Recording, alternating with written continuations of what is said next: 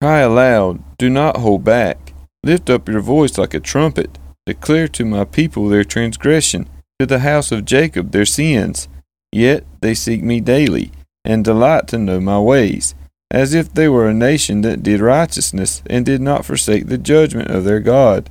They ask of me righteous judgments. They delight to draw near to God. Why have we fasted, and you see it not? Why have we humbled ourselves, and you take no knowledge of it?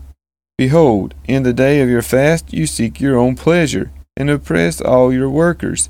Behold, you fast only to quarrel and to fight, and to hit with a wicked fist. Fasting like yours this day will not make your voice to be heard on high. Is such the fast that I choose, a day for a person to humble himself? Is it to bow down his head like a reed, and to spread sackcloth and ashes under him? Will you call this a fast, and a day acceptable to the Lord? Is not this the fast that I choose, to loose the bonds of the wicked, to undo the straps of the yoke, to let the oppressed go free, and to break every yoke? Is it not to share your bread with the hungry, and bring the homeless poor into your house?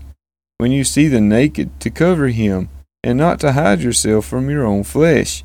Then shall your light break forth like the dawn, and your healing shall spring up speedily. Your righteousness shall go before you. The glory of the Lord shall be your rear guard. Then you shall call, and the Lord will answer. You shall cry, and he will say, Here I am.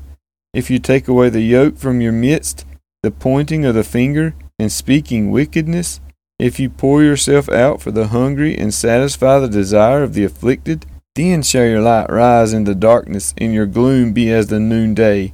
And the Lord will guide you continually, and satisfy your desire in scorched places, and make your bones strong.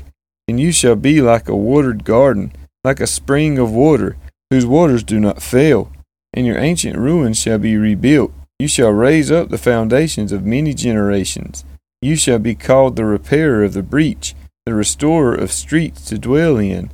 If you turn back your foot from the Sabbath, from doing your pleasure on my holy day, and call the Sabbath a delight, and the holy day of the Lord honorable, if you honor it, not going your own ways, or seeking your own pleasure, or talking idly, then you shall take delight in the Lord, and I will make you ride on the heights of the earth. I will feed you with the heritage of Jacob your father, for the mouth of the Lord has spoken.